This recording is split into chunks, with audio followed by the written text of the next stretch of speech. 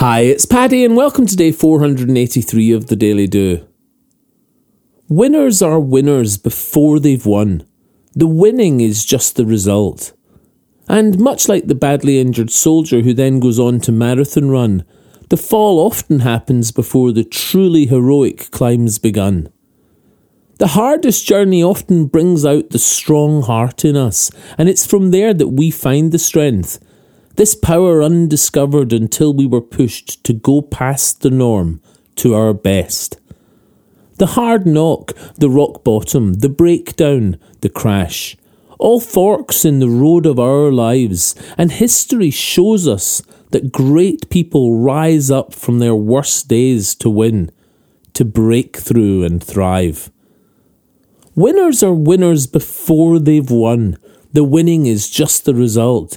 If you're at a low point, know this and keep moving, because soon you will win and get out. What is it of adversity that brings us to rise, the need for resistance to push through? Just as the muscle needs weights to expand, it seems we need struggle to truly grow. This doesn't mean that we celebrate the hard times in our lives, but it does mean we've seen others push on, decide to be winners at the lowest of ebbs, when the light of their lives has all but gone. They won in the moment of, I can do today, not as they crossed that finish line. Winners are winners before they have won. The winning just confirms what they know, that in the darkest of nights, they held on for light, knowing that it's their right to grow. And grow you can through the hardest of times. It's not easy. I know it's tough, but you can.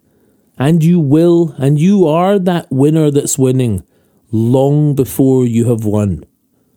I didn't like the learning on the hard road of my life, and I'm sure there will be hard times ahead, but I know now that I'm here and can help you. And that's from those hard lessons I learned. Keep going. Find strength you can just do today. And watch as the fire ignites. There is joy. There is success. There is happiness and peace.